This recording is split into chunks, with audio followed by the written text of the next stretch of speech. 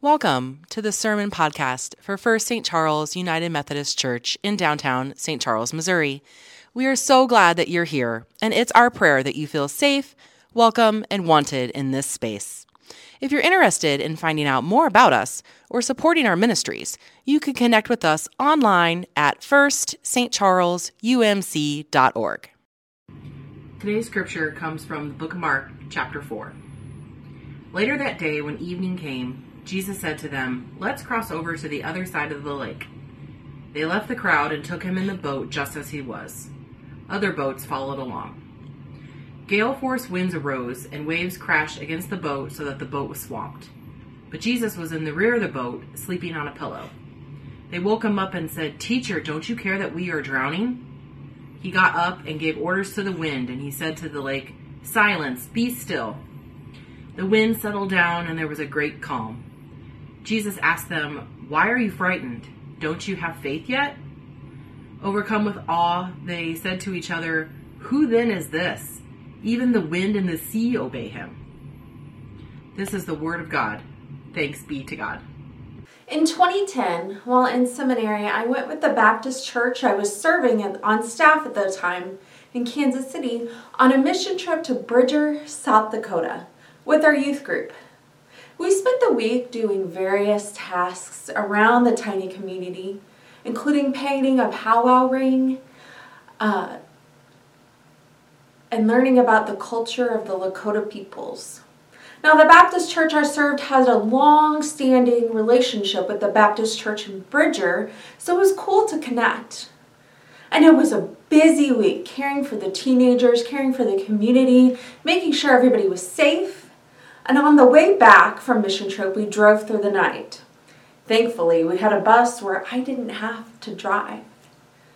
Now, I've always been a light sleeper, and I've never been one to sleep in the car well.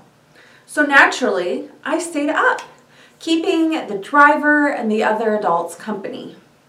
When we got back to Kansas City in the morning, Steve took me home before heading off to work. Now, while I'm a light sleeper, when it suddenly hits me, I can sleep during the odd hours when I need to. So when I got home, I crashed, and I spent most of the day tossing and turning in bed. Just thankful it wasn't a cot or an air mattress. In my tossing and my turning, I noticed it did rain, and I heard thunder and saw a little lightning, but I didn't pay too much attention to that. When Steve came home from work, he seemed shocked that I was still in bed, still asleep. You see, as he entered the neighborhood, he had to get out of his car several times to remove large tree limbs that had fallen on the road. He couldn't believe that all that damage hadn't woke me up. While I slept, a microburst had swept through our neighborhood. A couple of blocks over, a tree had gone into a neighbor's roof. Our power was out. We checked on our elderly neighbors next door, and thankfully nobody was hurt in the storm. But as we looked back, I was in major danger. I had slept soundly, not hearing the thunder clapping or the branches snapping or the overhead fan stopping its turn when the power went out. Knowing me, I had probably enjoyed the reprieve from the summer sun. Nothing had happened where Steve was working just 10 miles away or so, so he had no idea what he encountered. I imagine Jesus felt like he was in a similar place. And even more so, right? He had been healing and teaching all day. He faced resistance from his friends, the disciples, who didn't get, or perhaps didn't want to get, what he was trying to teach. He had to explain to them parable after parable after parable, and gosh, that is so tiring. He received pushback from his fellow churchgoers, the Pharisees, who saw his healing and spending time with the outsiders as threats on how things should be done. So when the sun began to set, he told his disciples to go to the other side of the lake. Even then, he couldn't catch a break. Verse 36 says, other boats followed along. Jesus, exhausted from the day, finds the only quiet place he could, finds a pillow, and collapses on the hard wood in the bows of the boat. He didn't care that the boat smelt like fish, or that the room he was sleeping in was dark and stuffy. The wind and the waves rocked the boat, helping him sleep. Like me during the microburst, he had ignored the signs of the storm. He didn't hear the disciples running around yelling at one another for ropes and directions. He didn't feel the splash of the water or the big booms of thunder or the whistling of the waves. His friends, the disciples, desperate for relief, finally shook him awake. Do you not care that we are drowning? They had seen him heal people. They knew he was somebody special. And perhaps he could do something in this moment as well. Not only did the people in the boat depend on him, but the others that were following him. Jesus, frustrated with the disciples interrupting his well-earned sleep, calmed the waves. And as the waves stilled, he, exasperated, asked, "So now do you believe?" The disciples, they had seen every miracle and had heard every parable. And yet, when the waves threatened them, when they saw their lives in danger, they stuttered and they backpedaled. And then only when the lake calmed down and they felt their lives were no longer in danger, only then did they ask, "Who is this man?" If we imagine Jesus as snarky, he would have rolled his eyes and gone back to bed. And if we had put ourselves in the shoes of the disciples, I imagine many of us would still be in awe.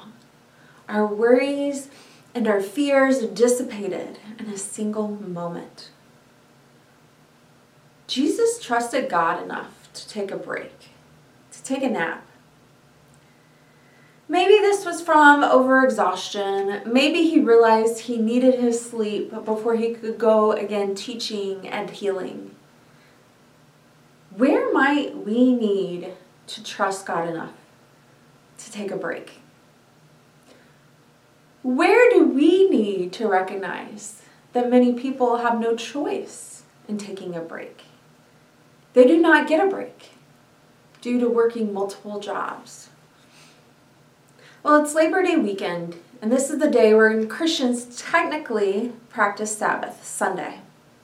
Labor Day itself, celebrated on Monday, can trace its roots in the U.S. back to the 1880s. At the time, many working-class Americans worked 12 hours a day, 7 days a week, to barely make ends meet. To add to this, at the time, a major train car company had cut its wages without cutting hours. And so this led to a large-scale strike across several industries, shutting down railroads and halting transportation. And it was in this context that President Grover Cleveland signed into law Labor Day as a national holiday. And fittingly, perhaps, there was no one single founder of the Labor Day movement.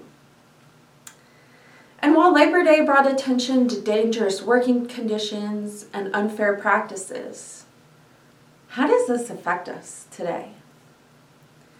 And what might Jesus say today about this from the boat or the mountaintop? You see, we still find many people in our society overworking, and exposed to dangerous conditions. Many people's work prevents them from being a part of a church.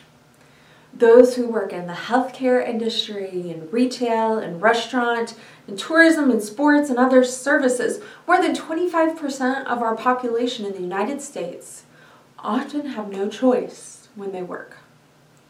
Many jobs require people to work on Sunday when many churches gather for worship. And so people who follow Jesus can't be here today because they need to earn a living. And because our faith is holistic, affecting every single area of our lives, our faith has a role to play in how we view work and how we act on behalf of our neighbors and ourselves who are overburdened and oppressed by working conditions and unjust compensation. A key theme in Scripture connecting to work and to rest is Sabbath. Sabbath is present in creation, in the creation account when God rested. And in the Torah, to keep Sabbath was not only to refrain from working, but also allowing for the animals and even the land to rest. People were commanded to rest in the most intense of circumstances, like on a boat, like in grief. Vitor Vesely, a Brazilian theologian, had an interesting take on thinking about rest. He reflects on how the women at the cross still practiced Sabbath in the aftermath of Jesus' death. They made sure his body was down from the cross before the sunset signaled the Sabbath. And they didn't visit him on Saturday because they were observing Sabbath. And after they rested, they brought the burial spices on Sunday. They rested even in a time of grief. Vesely says that if we should practice resurrection, if we are resurrection people, we must also be Sabbath people. Just like the women who first encountered the risen Jesus were. Just like Jesus. And as we learn to rest like Jesus again, how do we do this? Where do we need to rest? When do we need to advocate for rest for others? If we are learning to rest like Jesus, we might need space, even space from good things. Space from the expectations that society and social media throw at us. Space to examine how we spend our money and how we spend our time and what we may need to change in order that we can live more freely in the way of Christ. And yet the ability to rest, to practice Sabbath, isn't just for us, but a gift for everyone, even people who do not follow Jesus. As the Exodus 20 reminds us, where the Ten Commandments are, it says, "Remember the Sabbath day and treat it as holy. 6 days you may work and do all your tasks, but the seventh day is a Sabbath to the Lord your God. Do not do any work on it, not your sons, not you or your daughters or your servants, your animals, or the immigrant living among you. Because the Lord made the heavens and the earth, the sea and everything that is in them in 6 days, but rested on the seventh day. That is why the Lord blessed the Sabbath day and made it holy." Part of resting like Jesus means making sure others get to rest like Jesus.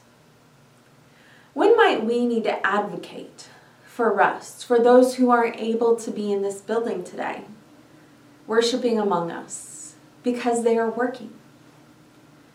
Where do we need to rest? Even when the storm rages, God provides rest but always invites our participation.